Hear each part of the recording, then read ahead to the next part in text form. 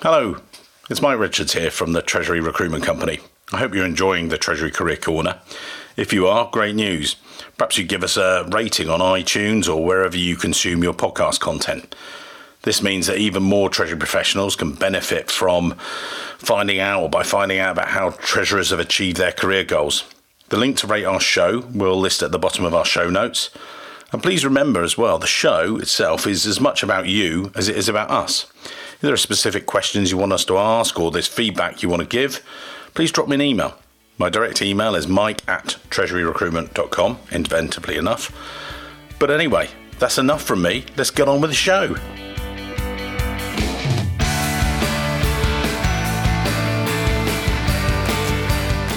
So welcome to this week's Treasury Career Podcast, where I interview Treasury professionals about their Treasury careers. We talk about their past, present and future. In this week's show, I'm delighted to be joined by a good friend of mine, Jan-Martin Nufer, the Director of Treasury and Funding at Borealis Group, who are a plastics, chemicals and fertilizers company based actually in Vienna. Borealis is the leading provider of innovative solutions in the areas. With their head office there, the company currently has around 6,600 employees and operates in over 120 countries. Through their holding company Mubadala, the global investment company, who owns 64% of the company, the remaining 36% belongs to Austria-based OMV, an integrated international oil and gas company. But for nearly 25 years, Jan-Martin has been working in finance, gaining international experience in Germany, Austria, Switzerland, right the way across, which he'll detail for us shortly. Martin's experience obviously ranges right the way from startups, large multinationals, a variety of different industries, as well as lots of different roles within finance. And in his spare time, which he has very little of, he finds time to lecture and speak at a number of the finance and treasury conferences. As with every week, I'll go through how Jan-Martin got started within finance and treasury, some of the challenges he faces in his current position, and where he's going next, and Borealis goes as they continue to grow. That's enough, as we say, from me. It's over to you, Jan-Martin. So take me back in the dim, distant past with you. You started out in banking before you got into treasury, is that right? Absolutely. First of all, thanks, Mike, for doing this interview and the elaborate introduction. So I think we have gotten all the information across on Borealis and myself. So happy to talk to you about my career, how I went into treasury, and what the next steps could be in our profession. So yes, actually, that's true.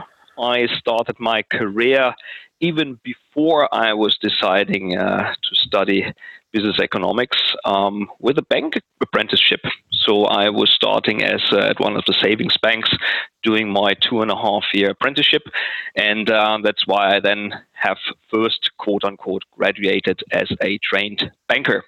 And I think, during my career, fun enough, that has still given me a lot of insight and advantages when talking to the bankers. Right. If you have done all the groundwork at the counter, at the checks department, at the credit department, at the payments department, then you know what you're talking about. And hence that was, my view, very good preparation for the steps to come. And then you made the move from there into treasury, or talk us through as you started your career, because you sort of grew in some smaller groups and then went into larger roles at different companies. Or how did it sort of grow from there? Yeah. Well, after this apprenticeship, I first did then my studies at the University of Mannheim, the general business economics studies, so pretty broad, like a lot of us probably did. Treasury at that point of time, honestly, was not really something that was on the screen, something that you heard of. I think most of us can relate to, being at university and probably have spent a couple of years there and never really have heard the word treasury as a profession. Particularly not at that point of time when I was in university. So when I finished then my studies, I decided to say, well, what would be a good next step? And I looked into several of the bank traineeships that were offered at that point of time. and then happily joined Bayerische Landesbank at that point of time, who had a very nice, very international trainee program. And so I started my traineeship there. You have been round-tripped in a couple of departments. It was an open traineeship. That meant that you didn't have a clear path in terms of you do X months, X years, and then you get into a specific job. It was about, seeing what fits, seeing how you could contribute to the organization, where people did like you, and then normally you would settle down in one of the departments in the bank. Right. And then, funny enough, and that's why I usually say, Treasury careers to a large extent. You can, on one hand, plan, you can prepare, you can do all the training, but at the end of the day, it also boils down to opportunities, seizing opportunities, being there at the right point in time, and then take a decision. Just to give you an example, I was working at that point in time in the corporate credit department at Bayerische Landesbank. Right. And I've done a nice study. I think it was on commercial aircraft, on the topic of regional airports, right? And so I got to know a lot of the guys in the higher ranks in the banks. It was perceived as a nice exercise. And then all of a sudden, one day the head of the credit department came to me and said, "Well, would you like to join the industry and go into Treasury?"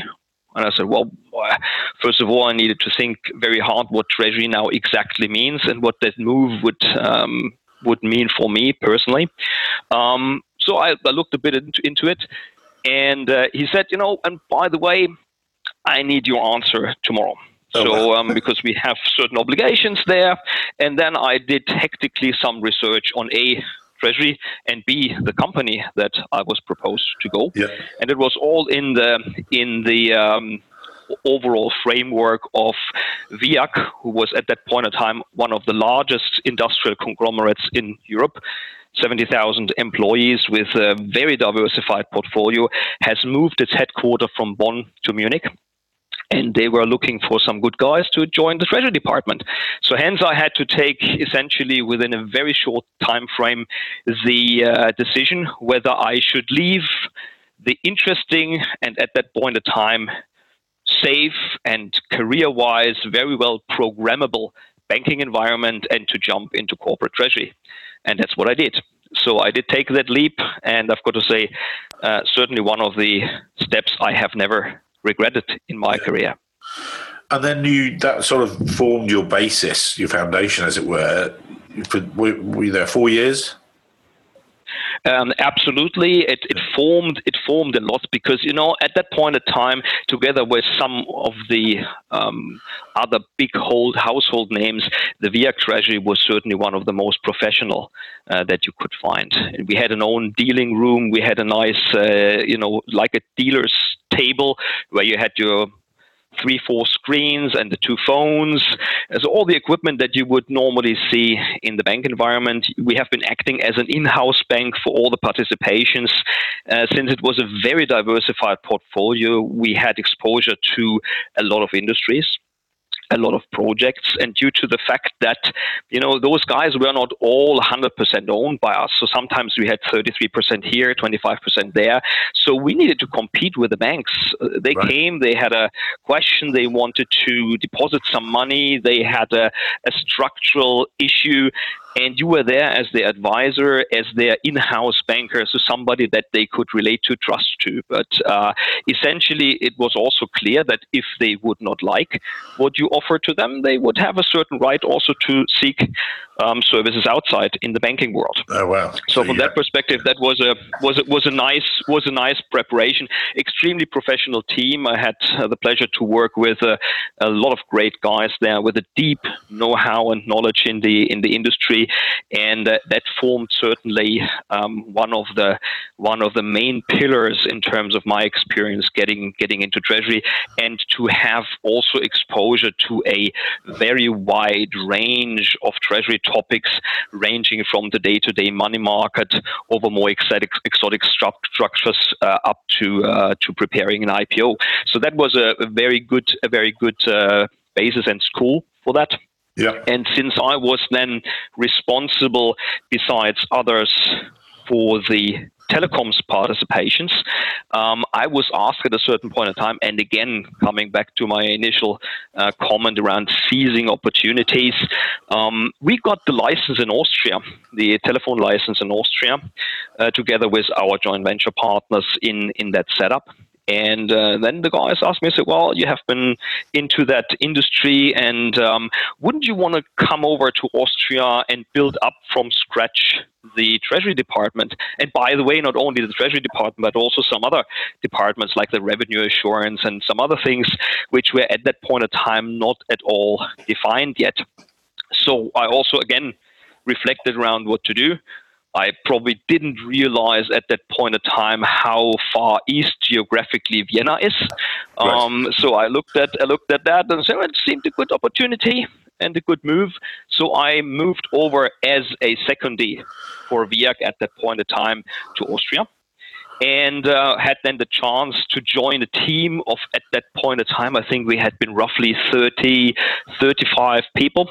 Which did essentially everything and built up an organization like a startup from scratch.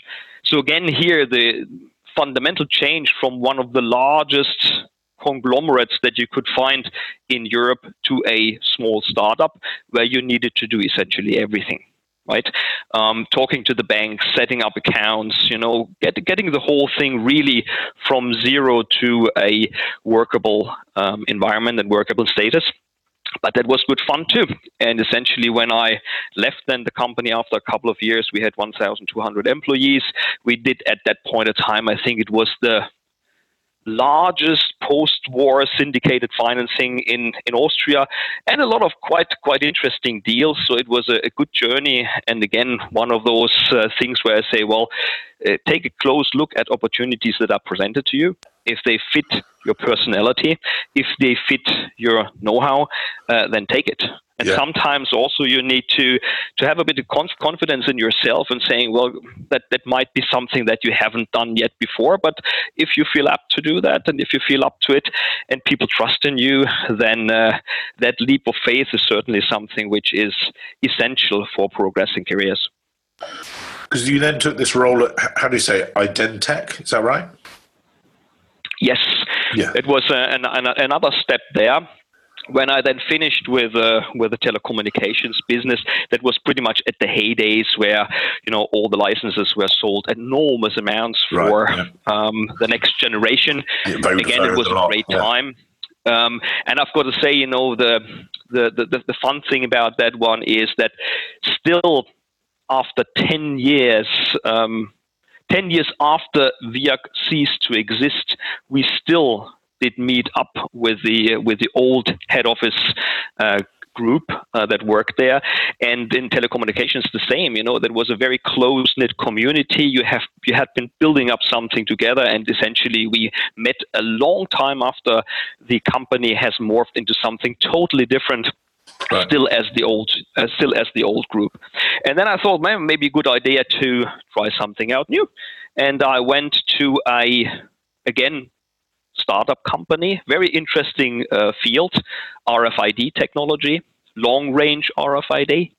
I went there. We had worked a lot to actually get to build up the company to make it ready for an IPO. I had then taken over the role as a CFO with broader responsibilities. At some point of time, then I realized, I think the package that we have been looking at with the growth opportunities will not turn out as it was intended. It will not turn out as quickly as we thought. Yeah. And then we came collectively in the board to the conclusion and said, look, guys, we're probably a bit too high on the pay scale. We're a bit too exposed there. We just want to take another step and say the company probably needs to work on a much, much smaller scale for a couple of years before you can then take up this idea again. We need to realize at some point in time you also can be sometimes a bit too early to market with the technology and with the setup that you have. And then after a year, I decided to move out of the company and joined at that point in time then Babcock & Brown, which was a bit going more into the advisory business. I was then one of the managing directors of the Babcock & Brown office in Austria.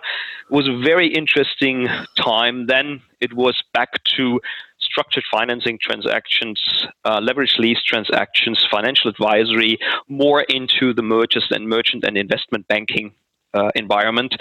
And again, that gave another spin to my know-how base and career, where you could on one hand apply a lot of the things that you have been doing in the corporate environment, but also add a lot of more elements to it in terms of structuring know-how, getting very deep into certain transactions, to manage a client portfolio, to be responsible for a country setup. That was another very exciting step in there. And I left then Babcock & Brown at the point in time when I got the call into the airline industry and went then to Switzerland to join Swiss. Right. And with the role with Swiss, did that come with a team, or what was the sort of the makeup of the group there? Yes, it obviously came with a team. I was responsible at that point of time for a combination which was called treasury and risk management.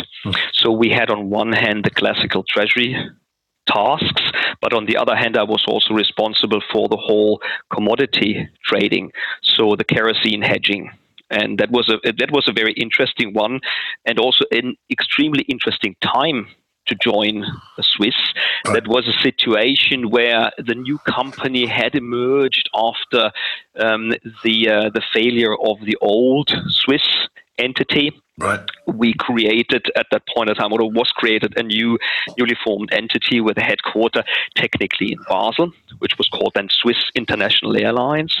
So building on the foundation of what was there before, but in a certain way also having a new setup and a new team that wanted to bring the company forward in a way that, we bring the business back to a sustainable platform after what has happened in the past to Swiss, which we all know.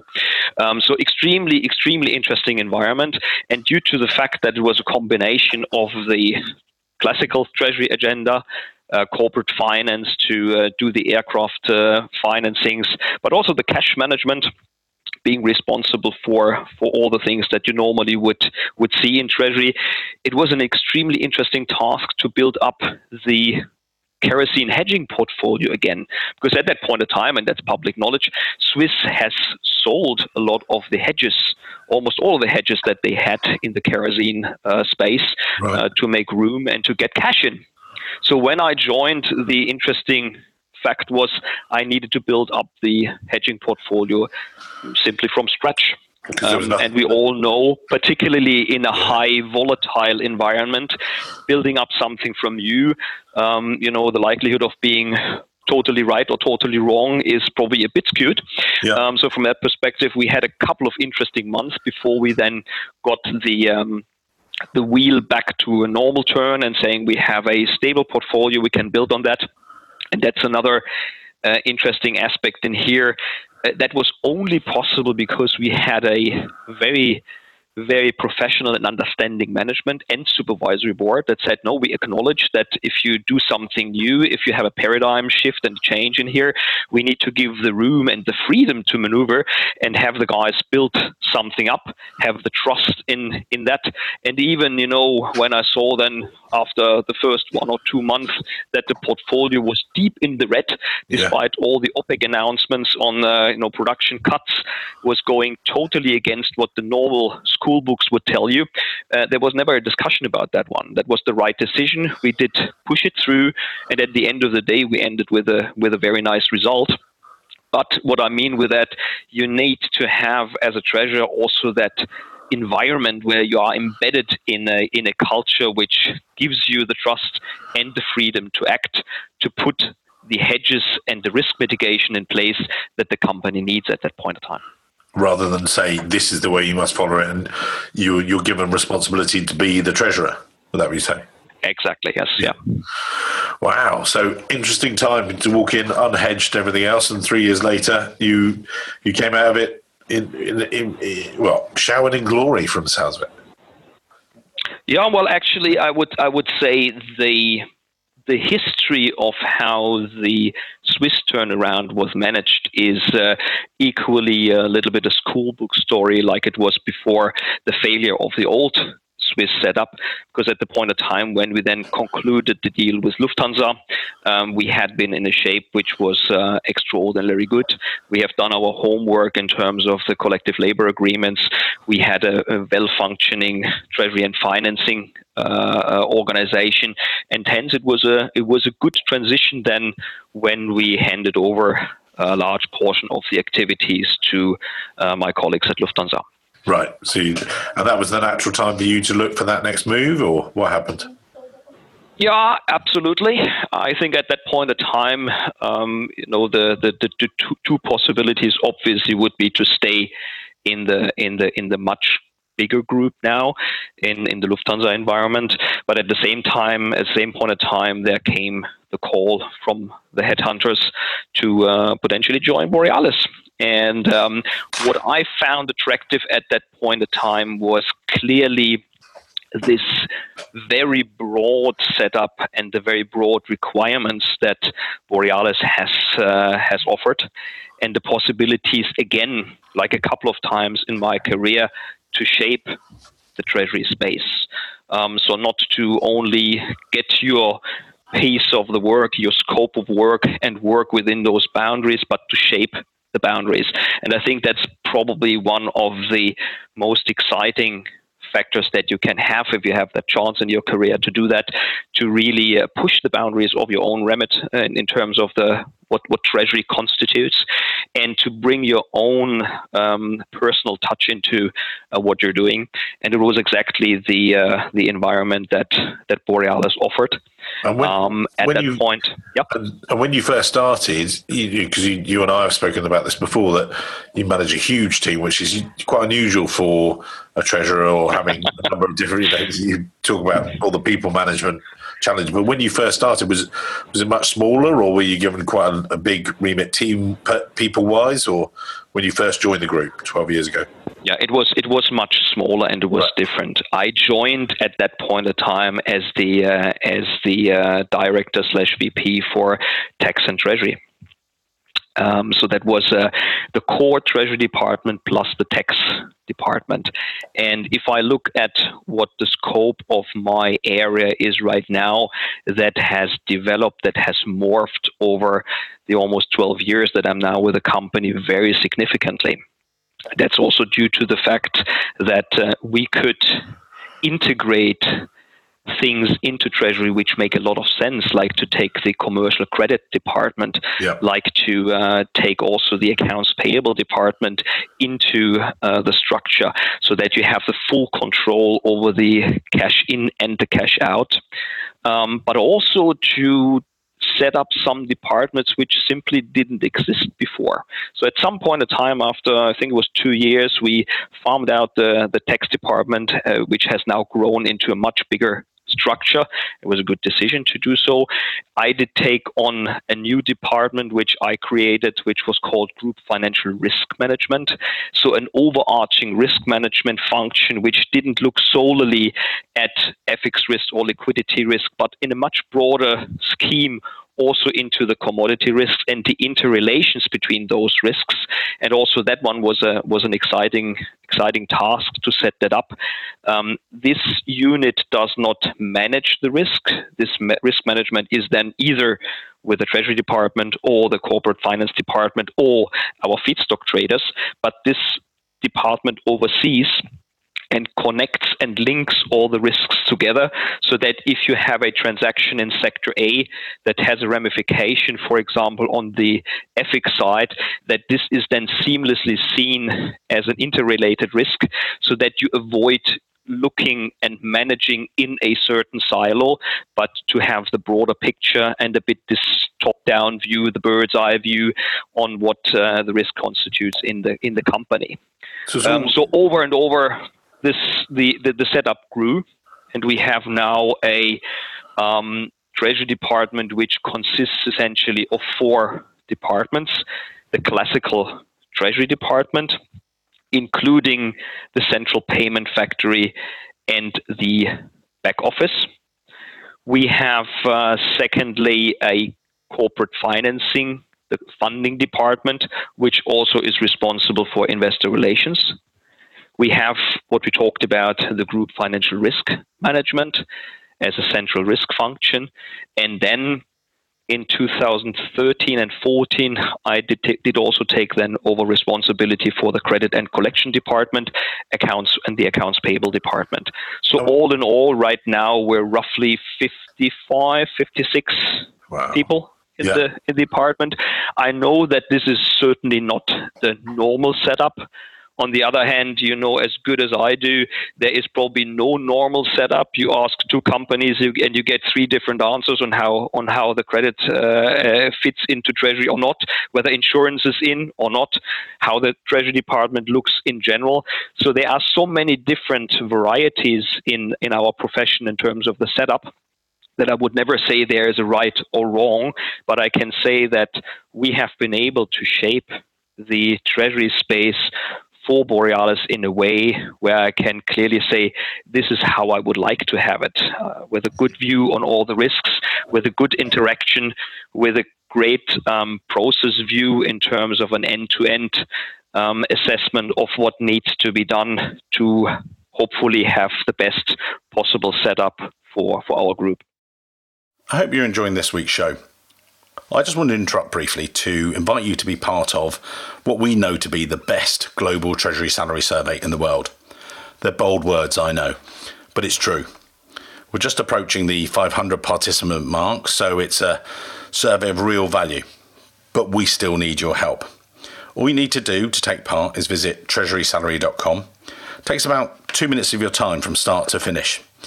And as a reward for taking part, you receive a free copy of our 200-page Global Treasury Salary Survey. It's of real practical use to you. Whether you're a Treasury analyst in Chicago or a global treasurer in London, we give you the numbers you need.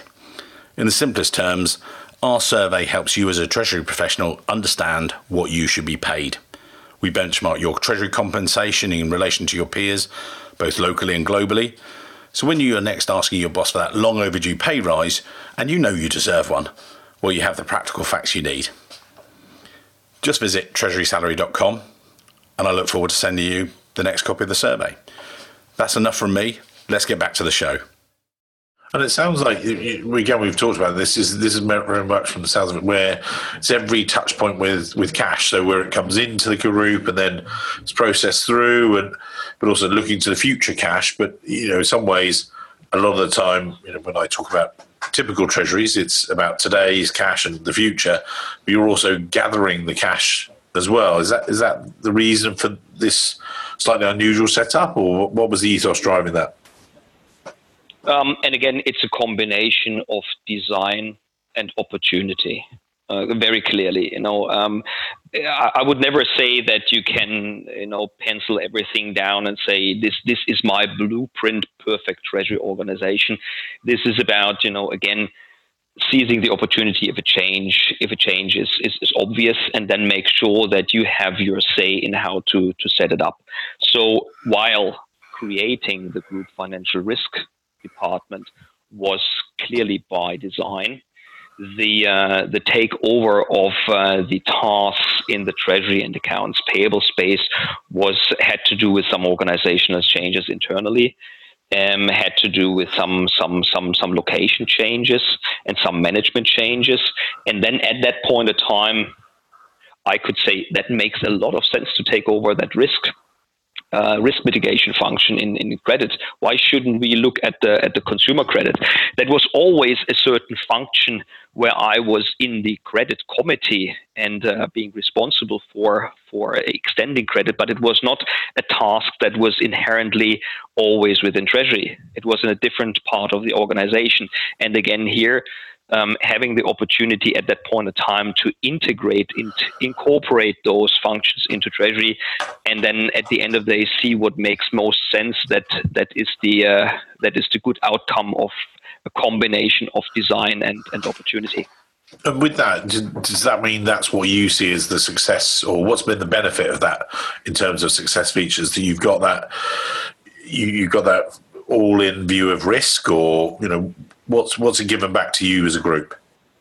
Yeah, well, on one hand, it's clearly this holistic view of the risks. So I would say right now, I can have visibility and steer the risk mitigation for almost all financial risks in the group. So that's the one part. The other part is a more, I would say, processual consideration to have also the responsibility for a process end to end. And in this end to end process, then having again the possibility to determine some of the parameters which will give you then either a positive or a negative impact in some other areas. Give you an example. We had, like a lot of corporates, a huge amount of payment terms in our system. And we said, should that be really something that is determined predominantly by the sales force and the marketing department? So let's say the customer related entities or departments. We said, no, let's take that to a certain extent also under our wings. So anything that is not a standard payment terms needs to be reviewed by us and needs to be endorsed by myself to actually put it into the system.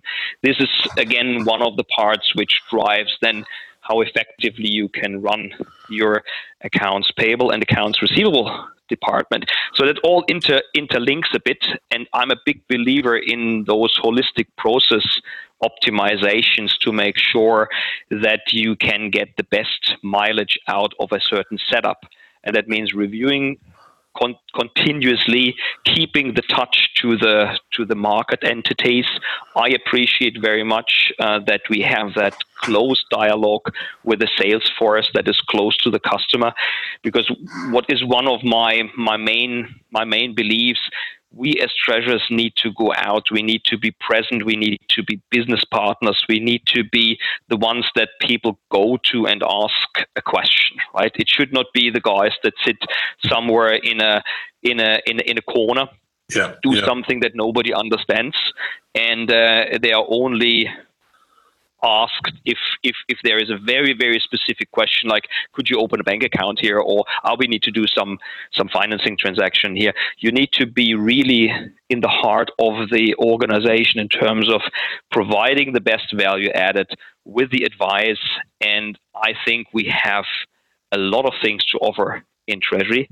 And by being at the forefront and being close to the market with our link to the sales department, being close to the market with the links to the M&A department, this is all where then the fun part starts, where you can at an early stage shape the structure and make sure that you have an early embedding of Treasury in those decisions where clearly Treasury should take a role and should take a stance and decision here.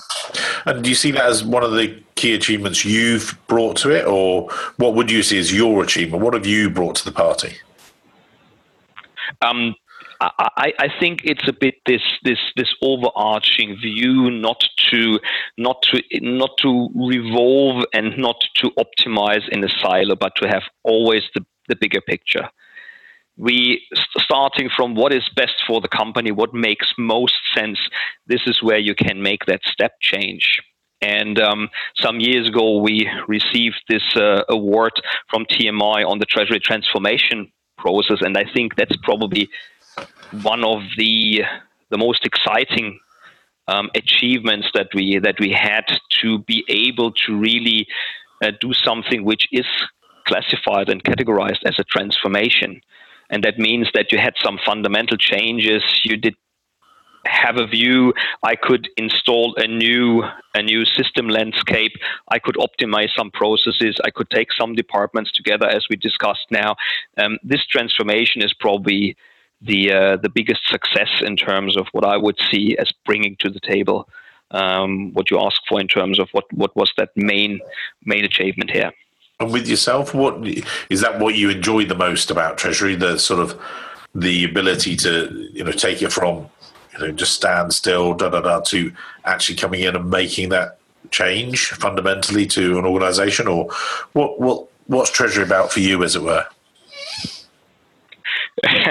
That's an excellent question, because I think the fun about Treasury, in my view, is the following: due to the fact that there are no real hard-coded boundaries of Treasury, leaves a lot more room to do those things than in other areas. That's the number one. So this possibility to shape, to create, to innovate, to really drive things. That's certainly one of the things that makes me personally tick, but I think which is also in general a very exciting part of the Treasury profession. Secondly, I would also not underestimate that pretty unique possibility in Treasury to combine finance know-how, a finance role, with a pretty much external role, like negotiating financing contracts, doing roadshows, presenting the company, all those things which is much more outward oriented, where you have a clear interface which is beyond the normal internal interfaces.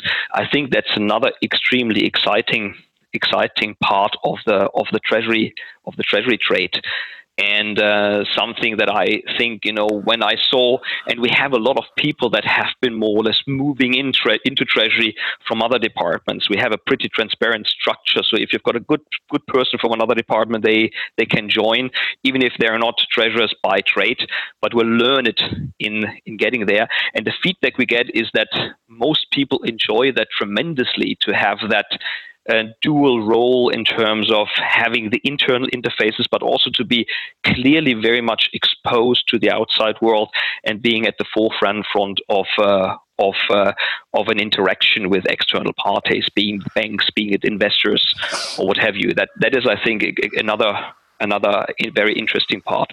And the last one, which I see, is now looking a bit into what makes potentially the future Treasury tick, is about that. I always thought that in Treasury we have a high affinity to technology, things that are now in discussion around digitalization, robotics, platforms, use of systems. In Treasury, you usually have that at a very early stage. Before others even think or talk about it, we had fully integrated systems, we had trading platforms, we had electronic confirmation systems. So that affinity to technology and that closeness to the digital development, that's probably the third part that I would see, which is extremely exciting in the Treasury profession, and which also provides, in my view, an excellent basis for the future growth in Treasury and for the future development of the treasurers in the next 20 years to come. And when you talked there, you talked about bringing in internal talent. I know that we selfishly have recently recruited for you guys, so I think we essentially know what you're looking for, or believe we know what you're looking for when you recruit. But when you're receiving a CV or resumes, obviously you're a recruitment company, what are you looking for from those people coming in? Again, I've talked to some of my previous guests, and they've talked about qualifications. One talked about attitude, ethos, but also what we're trying to do is hone in on what makes a standout candidate. What are the things that you perhaps look for yourself? I think you can't answer that question without differentiating a bit for which role I'm recruiting. Right. Yeah. There are some roles which are clearly driven more by qualification, past experience. So let's say the hard-coded know-how and the track record of the person. Right. In some other areas, we have, for example, some positions which we internally label also as development positions, where we have also an internal succession planning. By the way, we have succession planning for all the roles, but for some of the roles, it's clearly indicated that should be under normal circumstances, an external person at that point of time, because it is really related to this know-how and the certification potentially that you're looking for. On the other hand, in those development roles, we are pretty open. If I look at the candidate and he or she has the right profile, the right spirit, the right attitude, honestly, I don't care whether he or she has done this for the last 20 years. He or she needs to convince me on a more personal basis. The guys with the right drive, if they have the possibility to learn, and for those development roles we give that opportunity to learn, then we should also give them the chance to grow and to prove themselves. Again, if I look at my career and what I talked about, taking chances and getting those opportunities, in a couple of instances, I said, well, kudos to the guys that said, no, it's a young guy, but he can run that department. He can do it, right? And give that advance credit to for people to also develop. So, long story short, I think for certain positions, more the qualification, the track record, what have they done before. It's always combined with personality. Let's be clear about that one. There is no good person without also a good fitting team spirit that fits also to the values of the company and to my belief how people in Treasury should be.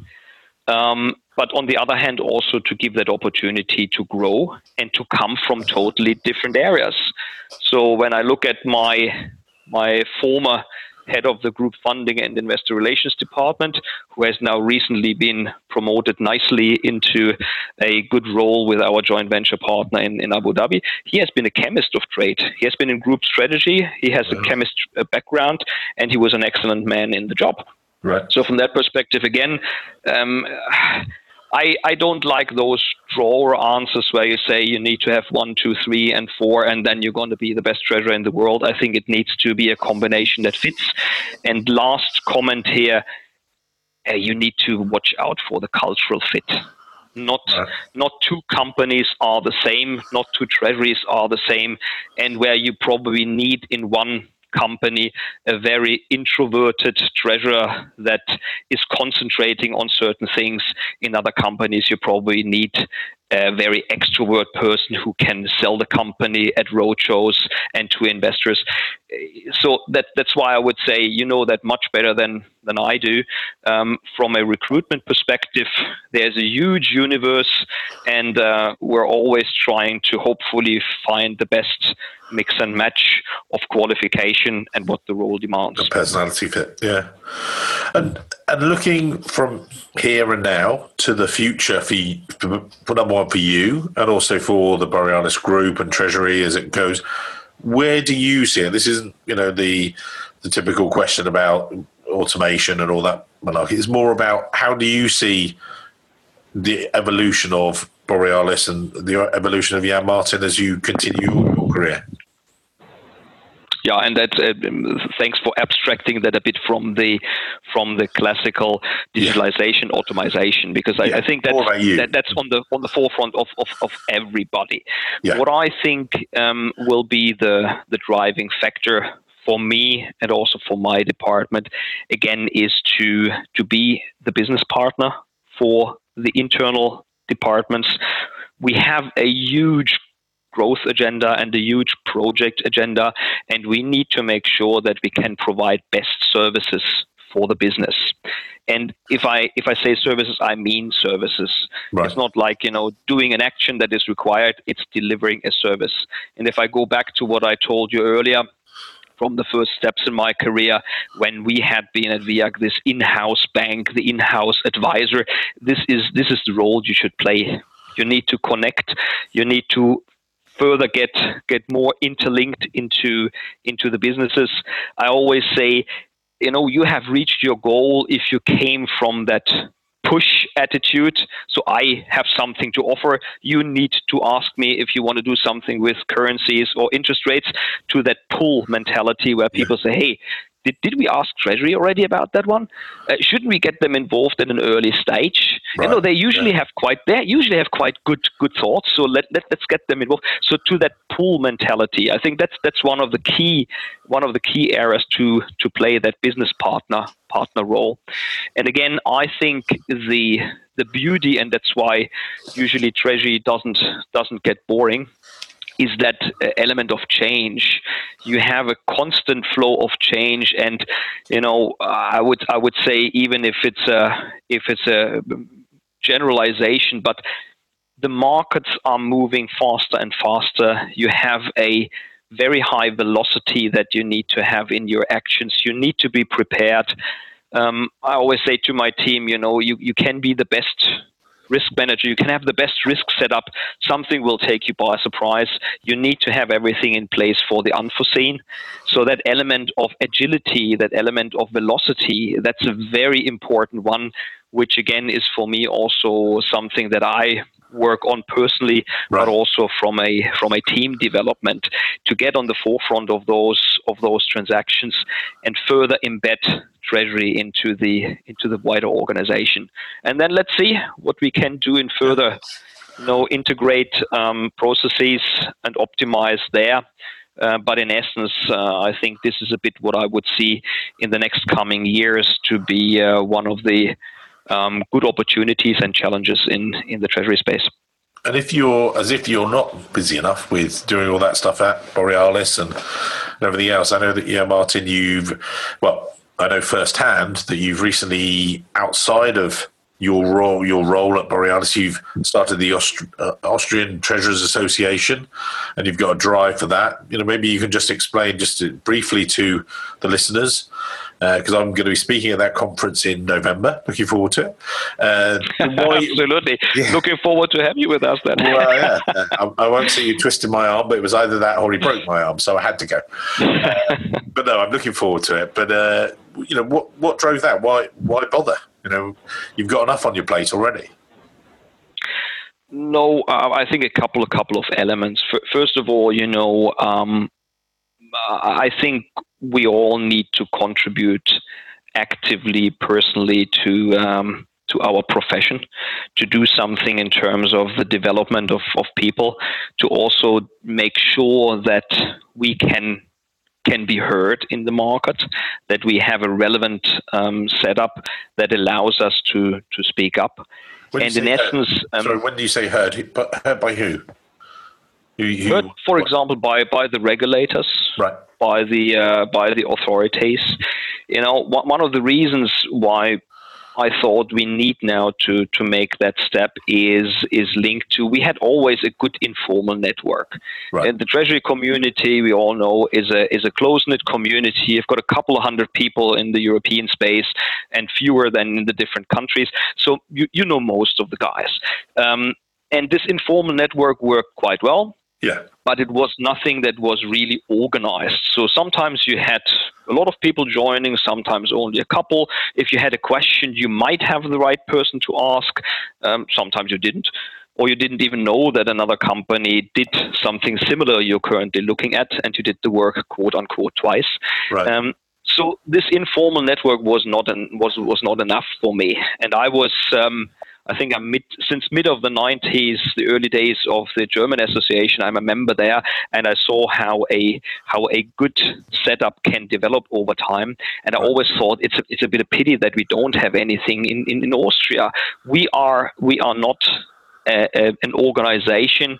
We didn't have an organization that could voice concerns, or that could endorse something that, for example, the EACT was putting out, or that could make comments to proposed regulations. So from that perspective, I thought there is a certain need to do that. Secondly, I'm a big believer in exchanging information, in exchanging experiences, and that you can best do in a professional network. And hence I thought, well, let's just do that now. Let's invest the work. At some point in time, this is going to be a self-running organization. We have in the meantime a great board of directors together that works with me on the development of the association.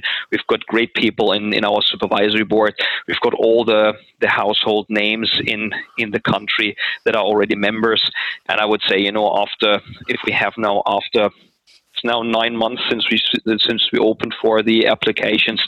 We have already more than 100 corporate treasurers here in the organization. That's a quite encouraging sign. So we're going to continue, and it's refreshing to see that we now can participate in European initiatives like the cybercrime initiative from the EACT or other. The times are over where you could sit in your own little treasury department at the last corner of the aisle in the building. You need to go out. You need to exchange. A lot of the challenges we face are not national challenges, are not challenges that one company has. They are global challenges. Talked about the cybercrime. You cannot do that alone. We need to do that on a broad basis. This has nothing to do with competition. This is embedded in what we should do, risk mitigation in the treasury space, and this exchange is probably one of the most important things for us to grow the profession, grow our network, be in touch with other industries, and by virtue of that, take the next step in your own development and in the development of your organization. And it sounds like you're giving the Austrian treasurers, which they need, their own voice, as you say, with regulators, but also wider than that an input to all the other associations as well. Yeah, we have a lot of great people there that after we have established this platform, did take the chance to participate in work groups and work on a certain subject together. Right. So probably it was just speaking in chemical terms, the catalyst for what's now going to come. That you have now established the organizational platform, and a lot of the things come now. In terms of self initiatives, and that's very rewarding to see that this goes very fast in the right direction. You can now interact much closer with the fellow colleagues in other countries, and this is a good sign. And hence, yes, it's a lot of work, but I think it is absolutely worthwhile doing that. No, it's fantastic. Well, I look forward to November and speaking at your conference, which will be great fun. Anything else for our listeners that you think, if they're, obviously we've talked about why people would get into treasury and everything else. I think it was a great conversation, and obviously you're on LinkedIn. Is that the best way for people to connect with you, or through the association, or what's the best way to do it? I think both works. LinkedIn is a good tool. Via the association always works, and usually then also my whereabouts are known in the web, so you can contact me if any questions. But Mike, thanks a lot. I think it was good having that chat, and to round it up a bit. Since you asked me final last words, can you say that? Final last words in there. Is it saying?